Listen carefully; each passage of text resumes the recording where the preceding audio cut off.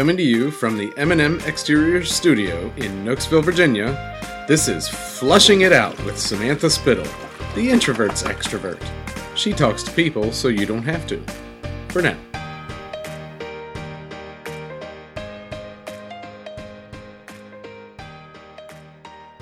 Welcome to Flushing It Out with Samantha Spittle, the introvert's extrovert.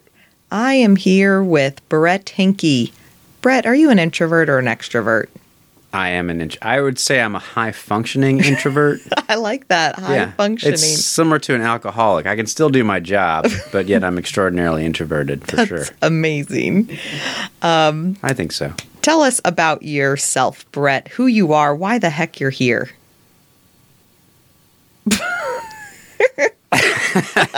Wait, so I'm do sorry. pauses work well on radio and podcasts? Yeah. Oh, okay. No, unless it's for effect.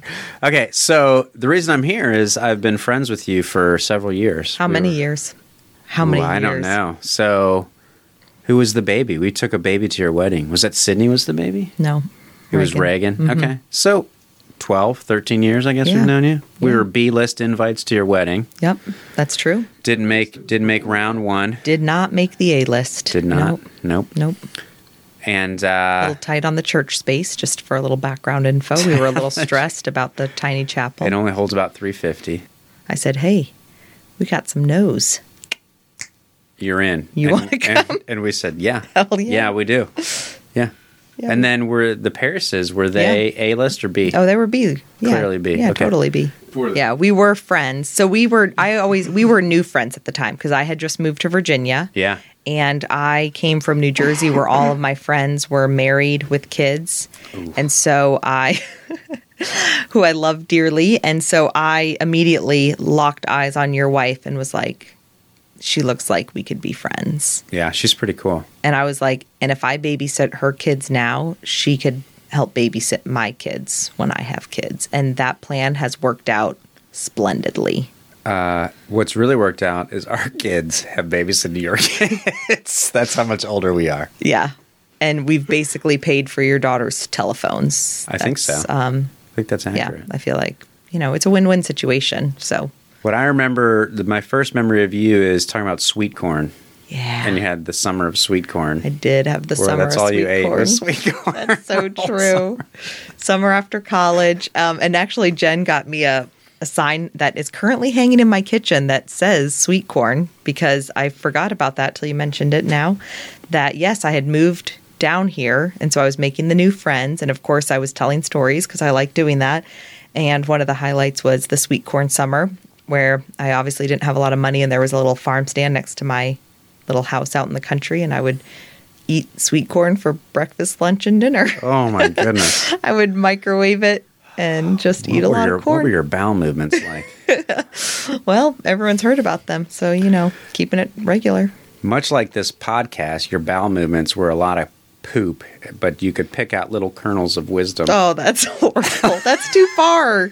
That's too far. No one wants to hear about that. No, a lot of undigested corn. That's what this podcast is. It's you got to pick out the undigested corn out of the piles That's of poo. a horrible visual. No? Are you Okay. saying there's like a lot of crap in it and you just pull out some of the good yeah, stuff? that's what your producer does. He Yeah. pulls out the good stuff. The tidbits. The tidbits. see, that's too far. It's too far. Too far. I It was all apologize, fine until you listeners. said tidbits. It Really? was all great. Yeah. I actually will disagree and say it was all great until you talked about corn and poop. Like, I just feel like that just got too It far. was golden, like golden corn. No, So, from B-lister to podcast guest. Yeah, for sure.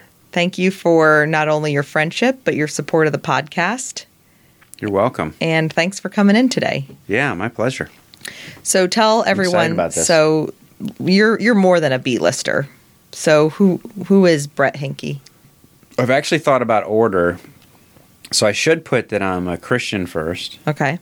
and then I would say husband, then father, then a freedom fighter's nice. Yeah, I like mean, that. it It's kind very of exciting. it lends itself to the military, which you are not in the military, I am not in the military. but you do love freedom. So Yeah, I do. I think A we lot. can possibly go there. Who doesn't love freedom? That's what bothers me, is why would someone not love freedom? I think that everyone, well, there are, I'm sure, people, I can't speak for everyone, but I would say that people love things, they just go about it differently. Yeah. And their beliefs around it are different. What freedom looks like is different to people. I think that's right. Yeah, it's definitely right. I'm usually right. So thank you That's valid. for recognizing that. I think, yeah. So we could probably dig into that at some point if we want to. I think we should. People's different perceptions of freedom and where it starts. I think we should. And that is actually a good little segue into why I wanted to have you on the podcast, because we have been friends for 12 plus years, and you and I have gotten into many a great discussion because I love asking questions and you love answering them. Okay. Am I wrong? Let's say that. Well, you've mentioned before that you thrive in an environment that allows people to give feedback. Mm-hmm. Yeah. And so I think you and I are both feedback givers. You know, you say something, I either contradict it or ask more questions and vice versa. And I don't think either of us mind having someone else question or ask us stuff. I think so. That's how we make each other better. Yeah. It's an invitation for more conversation. Yeah. Would you agree? For sure. Yeah. Yeah. I think when you're able to challenge each other, you can make each other better. Yes. And maybe you learn something. So maybe you change your mind or maybe your argument gets better. Sure. Mm-hmm. Yeah. Yeah. Yeah. So, yeah, I am passionate about freedom. And I know you probably don't want this to get political, although we could if you wanted to. But I don't mean, I think, and we could probably talk about the genesis of the love for freedom or kind of how it progressed. But now let's talk about your love of freedom and how it's progressed. Like, how did you become so passionate about freedom? So I think I want people to be free. And what I mean by that is I want them to be able to pursue what they find fulfilling. And I want to remove barriers to them being able to do what it is that fulfills them and what they like to do. And that's the work I do. So it's not my role to talk about my company and where I work. Mm-hmm. But what we do is we're a grant-making organization, and we give grants to support scholarship that helps identify barriers to people pursuing their fulfillment, pursuing their well-being, however they define it. And that's what we care about.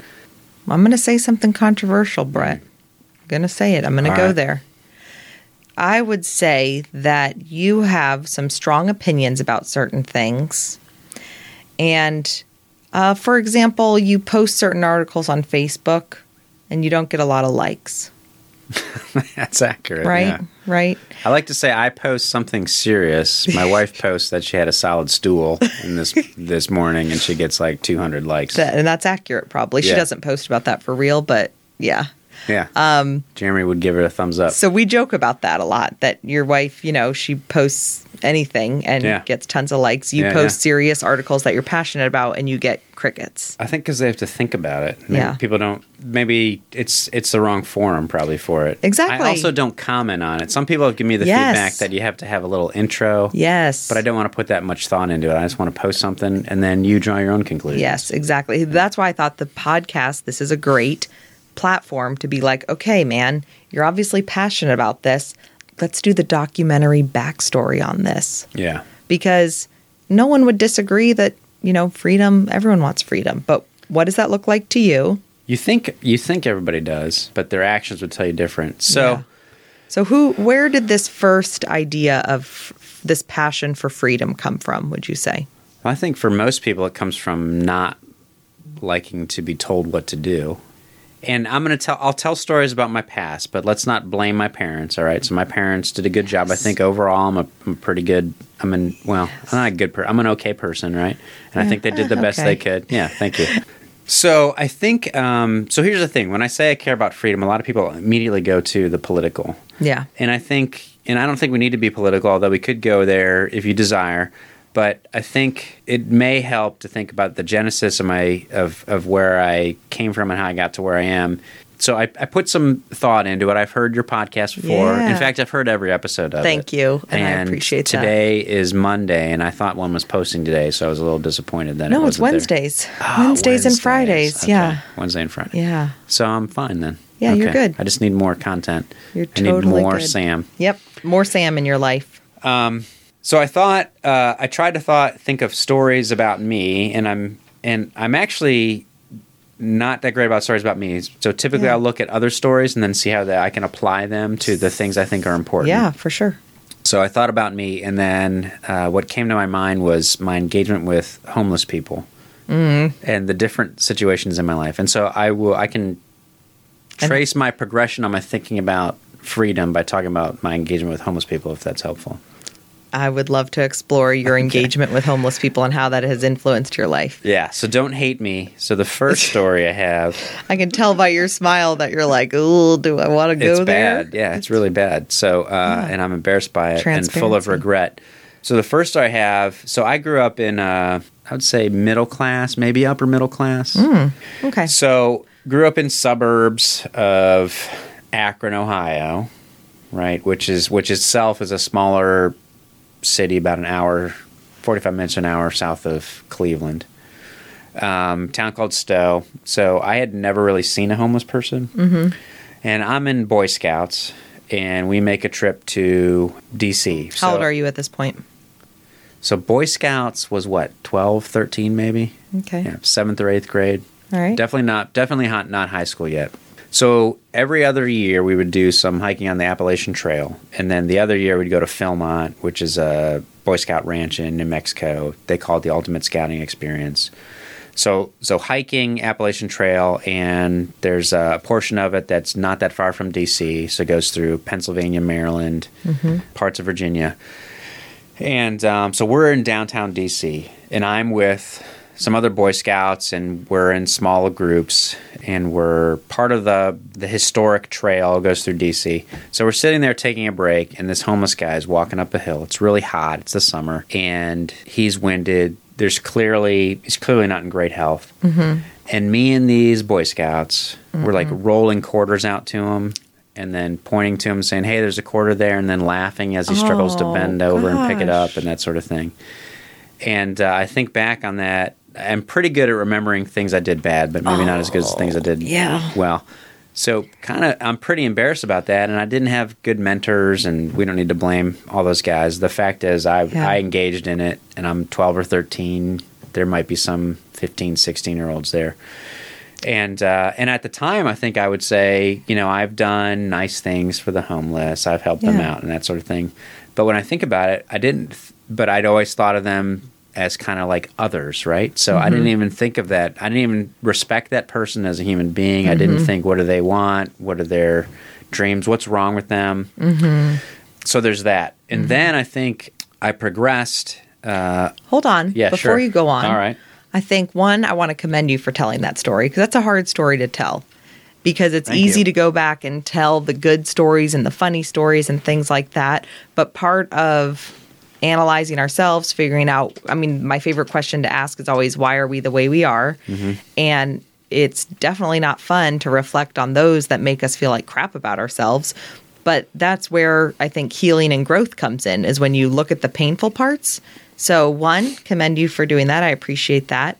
And two, I'm going to throw some new words that people are using these days, but we live in a cancel culture, which, if you were a 12-year-old filmed doing that, you would be shamed beyond belief. Part of me is in my head, I'm like, well, rightfully so, because that was a jerk move, but that isn't who you are. That would have been an inaccurate representation of who you are as a person. Yeah. And so, people make mistakes. I don't think we've got a lot. We should have more tolerance for people making mistakes. Yeah. For sure. And we don't help them learn by isolating them away from us. And just, the cancel culture, like, you're a bad person, so I'm going to now isolate you away from us. How are we going to improve that person? And it's easy for me to say this now until someone wrongs me, and then I'm like, screw them, I hate them, they're dead to me. I definitely struggle with that. But I don't like to, that's just my immediate feelings. And there's actually going to be, so as I progress in the story, there's going to be an incident with another 12-year-old or 12 or 13-year-old later to kind of show how we've progressed and how I've gotten better. So I would say I engage. So I would engage in soup kitchens and help that kind of stuff. And but it was always this, I'm doing good for this person, and I know what's best for them, and that sort of thing. And then I remember distinctly, and this is actually not as long ago as I'd like it to be. And this is where I think a lot of my arguments on freedom come from. Is I think people have a sense of and this will be a big word, but a technocratic mindset. Explain it, Brett. Yeah. So the idea that they can design something. So me thinking, all right, I know what this homeless person's problem. So I need to design some system, right, that they have to go through to improve their lives. And I think there's some hubris in that. The idea that there's thinking too highly of myself and things I can design for somebody like that when I don't know anything about their internal motivations. I don't know what they care about. I don't know what the reasons are they became homeless in the first place. I have no clue. And so I think I'm going to design some sort of system, some sort of help for them to fix them. And again, I'm not seeing them as a person. So I would engage in soup kitchens, and I would be disappointed when we'd help the poor because I'm thinking, oh, this isn't fixing their problem when I could do so much better. And then I was in a conversation with somebody, and they were talking about, and I had this, I kind of had this sense for justice, and we were talking about how some places were arresting homeless people and putting them in jail. And she said, oh, well, that's better than them being on the streets. And then I thought to myself, but they don't want to be in jail.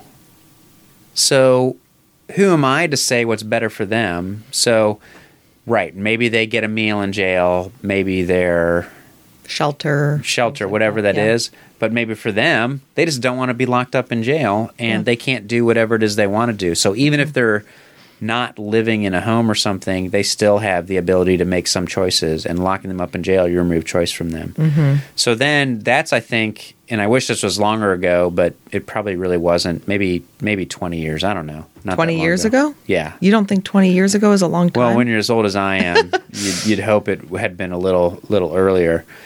And so then it occurred to me that this idea that I can know what's better for them based on what I think they should have is ridiculous. And again, not seeing them as an individual of inherent worth that has their own desires and own things they want.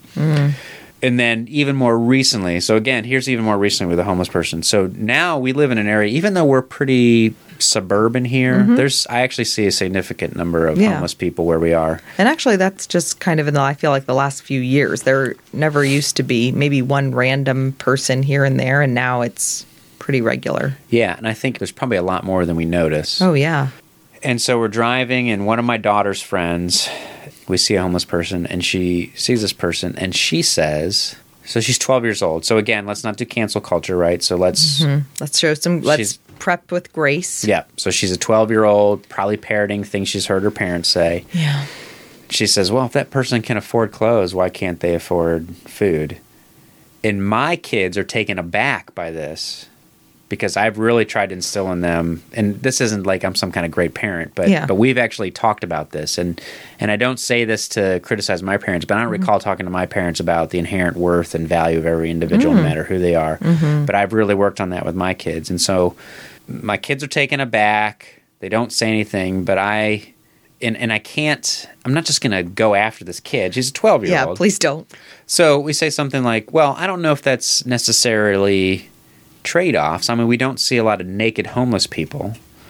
So maybe they have access to clothes, but they might not have access to food. So I'm just trying to, say we don't know their situation.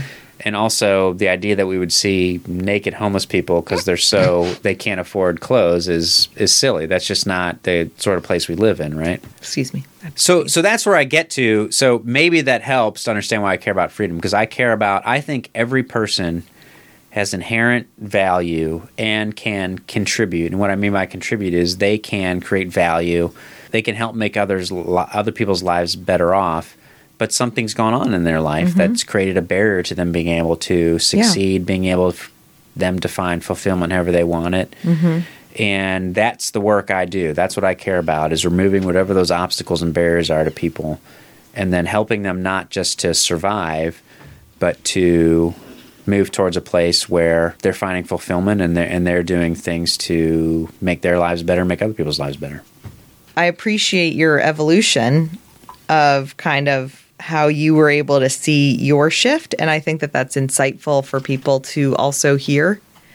And questioning, that's something that, whether it's in the arena that you work in or everybody is how do we look at people. We all try to pretend that we don't put labels on people or judge people, but we do at the end of the day. I mean, it's human nature. Yeah. And I think when you fill your mind with things like you just said about everyone has inherent value, and you ask yourself that before interacting with people, I think it helps set the tone for how you engage with people. Yeah. So even now when I see homeless people, instead of my first instinct being, I'm just going to give them some money and walk away, so there's a guy, Chris, I see him outside of the metro where the bus drops me off where I go to work. So I know his name. So what I try to do is, and some days I have some money and I decide to help him out, or I can give him a couple bucks or something. Other days I don't, but I want to know his name. And so that way I make that extra step, right? So this is a human being. I've personalized my relationship with him. I actually do care about him. I don't know that I can do a tremendous amount to help, but if I at least acknowledge him as a human being instead of not looking him in the eye and just walk by, maybe that makes a difference. I don't know, but I think there is a difference in seeing him as a charity case that I'm going to throw a couple bucks to, or seeing him as an actual person and actually knowing what his name is. So some days I just say, hi, Chris. Some days I give him a couple bucks. I don't know. That's great. And I think I just had my aha moment. I can't guarantee that you'll have an aha moment, but I just had an aha moment. All right. Which is, I think that this episode is actually less about your job stuff, which is hard for people to understand. I think that your message is so much bigger because it's about framing how you see people. And I think that's something everyone can benefit from that listens, regardless of political affiliation, beliefs of what freedom looks like, all that kind of stuff, is that how can we look at people with their inherent worth and value? Because that's something that you said you've made an effort to do with your kids. And I think that the more we dig into that, the more people can benefit from that. I think that's really powerful. That'd be nice. I'd like that. Yeah, I think that's really awesome. And then it keeps us away from using big words.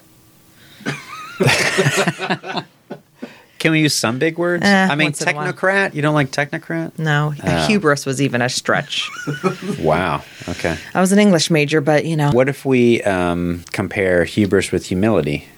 Sure. Go ahead. Okay. Yeah. So hubris would be the idea that I can know and design something to help somebody be better off. Humility is me understanding that I don't have that knowledge of what's going on with that person, and then getting to know them. And if I can help, maybe I can. Maybe I can just do something small. I don't know. For me, one of my gifts and talents is hearing people. And I can't always put my finger on something about, like, we'll use you in particular.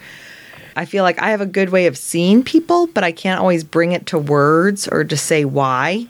And after you described all that, I was like, yes, that's what people need to know about Brett Henke. They need to know that you might have it comes across as a political view like this, like I'm into this and da-da-da-da. But if you strip out all that and you kind of just talk about who you are as a person. I know people will say, my starting point is my faith and scripture, but I think your life and your faith all kind of inform who you are. But I think my life experience has helped me understand my faith more. And even if what you perceive as political, where I don't perceive it as political, I don't, but I just know people, and it's not political. Maybe combative is a better word. Oh, that I like to challenge people? Is that what it is? Well, because you're passionate about certain things. Yeah. And so you want to talk about them. Yeah. But I think that people, when they know your heart, I think it makes it easier to engage with someone. Yeah, I think if they get me, yeah, that's true. Because then people assume. And, I mean, it's kind of why we're more forgiving with... I mean, you kind of go back to the 12-year-old you rolling the quarters. Like, I can hear that, and I'm like, when you said it, I'm like, oh gosh, I'm uncomfortable. I can't believe you were doing that. That makes me, sad for whatever. It's pretty terrible, yeah. But I can then be like, but you were this, you were a kid or this and that, and I know you now. But that's why I immediately thought of, oh my gosh, think of the 12-year-olds that get filmed, and then I would admit that I would be like, what the beep that little beep, beep. I mean, I would Yeah. go off on them, not online or anything. And not even. Or what's wrong with their parents? Oh, I would totally. Like, they obviously learned it from them and, Yeah.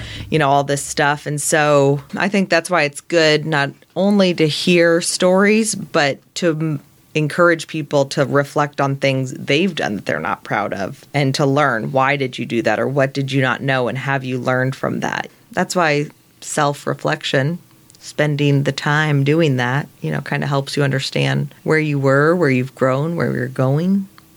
Yeah. The combative piece, I'd say I'm less combative than I used to be, but maybe not enough. I don't know how much it is that I'm passionate or how much I just get bored easily. That's So true I get too. bored by conversations that are boring.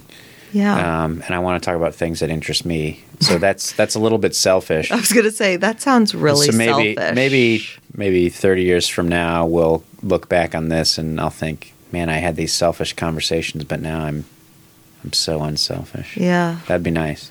I doubt that's I don't going know. to Do you think happen. we get more selfish as we get older, though? Because we're like, I don't feel like talking about stuff that I don't feel like talking about. I think I've tried to work on not being selfish. Yeah. Yeah. So when you talk about people you know, right? So sometimes you treat the people you know Worse. the worst. Yes, I'm guilty of that. Because it's safe in a sense. Mm-hmm. So at work, I don't treat people I work with bad because there's huge consequences to my. If I do, I get fired. Yeah. But with my spouse or my parents, I've Yeah. said some of the most terrible things. Yep. Yeah. Yeah. Raise your hand if you've done that. Jeremy, Your shaking producer his is not head. raising his hand. No.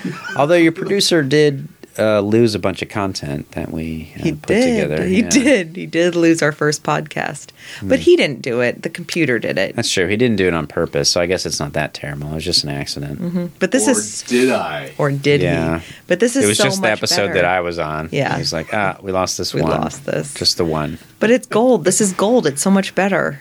We'll see. much I mean, we'll better. see if he can edit it, if he can pull the kernels of corn out of this crap. Well, now and I'm see if feeling it's any insecure good. because you said before you were like, "Are we gonna have that aha moment?" And I'm like, "I had that aha moment, and you're good. gonna walk away feeling disappointed." But normally there's, wanna give you I've an listened to aha. your podcast, there's normally a pause and then a, say that again. Say that A little again. whisper, There was say that something. again. You know what? I'm trying not to interrupt as much because you did say something where I wanted to say that again. Say that again about the inherent worth that you are working with your children to teach them. Yeah, so I use that. I say, and you can come at it from a faith perspective, which I do. So every individual, so with my kids, I would say every individual is creating the image of God and has inherent worth and value because of that. And if I'm not talking to someone who's a Christian, so the work I do, we talk a lot about that, about individuals, seeing individuals as having inherent value, but we don't have the image of God piece. Although some people I work with are of faith, so I'll use that with them and we'll talk about it. But we do talk a lot about the inherent worth and value of each individual and the ability to contribute. So that's another piece we add on. So, and that moves us from the idea that we should respect and love them, but it moves us to the idea that these people, if we remove barriers, they can find fulfilling lives and contribute. So I can give you an example of where we get to the next piece, fulfilling lives and contribute. So there's a organization that was set up. It's called Mobile Fish and Loaves. That sounds religious. It was, yeah. So Oh, okay. so basically what they did is so Mobile Fish and Loaves, you know, the story of Jesus feeding the 5,000. And so it was kind of like a Meals on Wheels kind of thing. So they brought food through a mobile way to homeless people. But then they discovered, so this is where they see those people as having inherent value. The person who started Mobile Fish and Loaves, and I can't remember their name, you could look them up on the internet. Just Yeah. do a search Thank you for telling me on the internet, on your Did you know that you could Google things if you don't know them? The internet, any mobile device, really, whether it's Android or Apple, you could look it up, or your computer, Or your desktop, yeah. yeah, Or you could even or ask your Alexa. laptop, Yeah, Alexa. or Alexa, or was it Hey or- Google, or Yeah, or a tablet. You could use a tablet. There's so many things. so many different ways. We are living in an amazing time. We are. The access to information is purely, It's astounding. it's amazing. Yeah. Okay. So, And I would argue thanks to freedom, but that's a different conversation. whoa, now you're really Yeah. going down the rabbit hole. Back to mobile fish. Oh yeah, and so this is loaves. if you see people as individuals of inherent worth. So they're doing mobile fish and loaves, and they get to know the people because they're engaging directly with them, knowing their names, who they are, and they discover that this is fine what we're doing, but really these people don't have community. They don't have a support system. They don't have mentorship. So what this person did is they buy land. They set up a community, and it's these, kind of quick build houses. And basically they get a community of people living together, invested in each other's success. And then these people are not just surviving. So we're not just giving them food to survive. We're actually helping them. It sounds so trite, but not just survive, but thrive, right? Yeah. So they're engaged in a community. They get mentorship. They understand best practices, what's working, what's not. They develop job skills. They got other people invested in helping them, and they're in a community. And that's if you see people as having inherent worth and value, then they're more than just somebody that I need to throw a loaf of bread to so they can have some food. Yeah. It's somebody that I want them to live and do the best they can. Yeah. So what you start to look at is different ways of helping people with their issues. And I know you don't want to get political, but if you look at what we've done with drug addiction in this country, it's always been on the supply side. And what I mean by that is they basically say, oh, we should just, the immediate reaction is let's just outlaw drugs. And frankly, we've had, 40 years of the drug war, and has it gotten any better? No. So we've got people addicted to different drugs.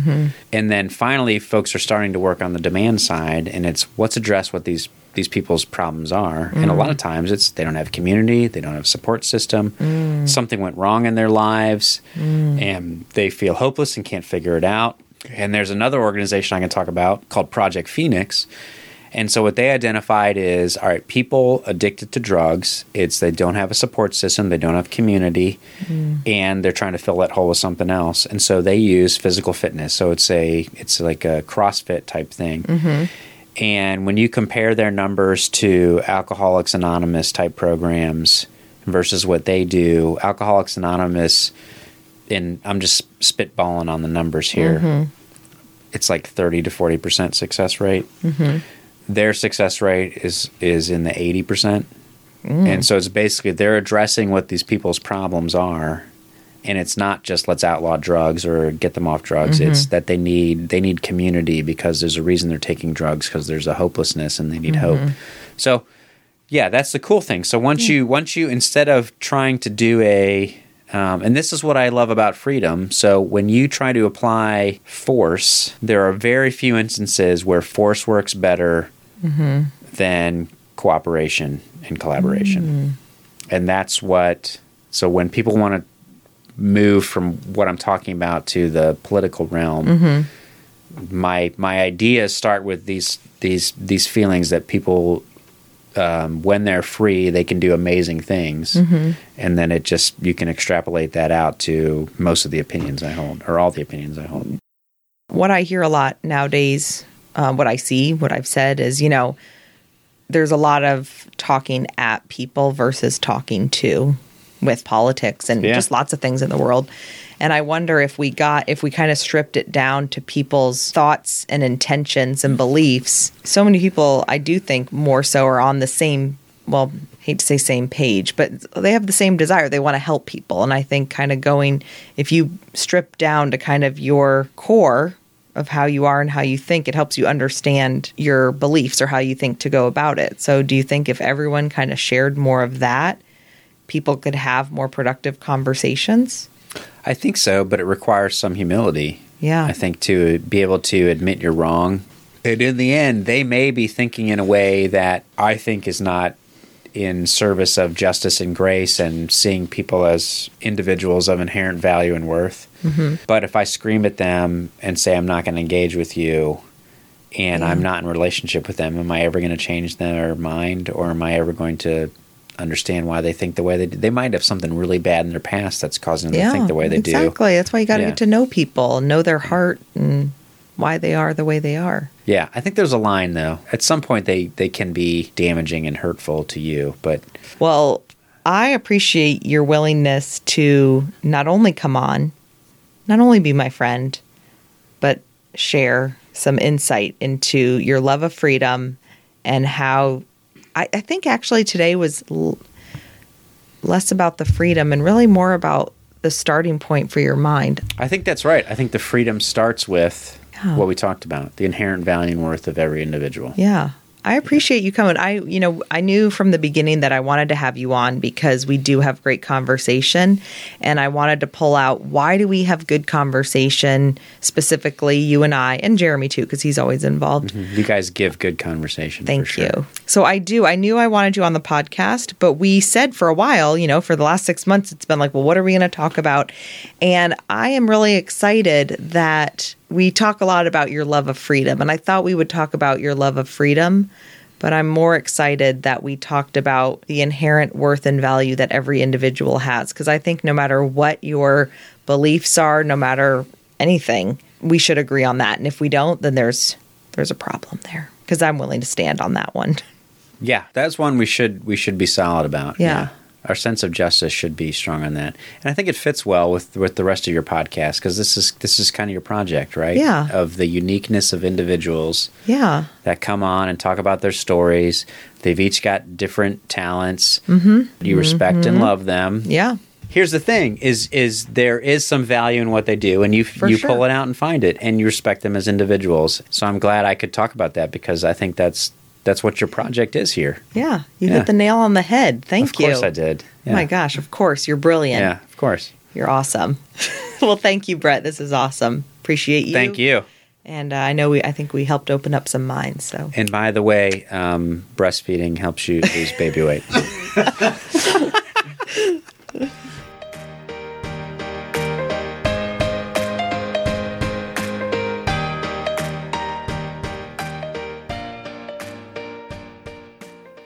And that's a wrap for now.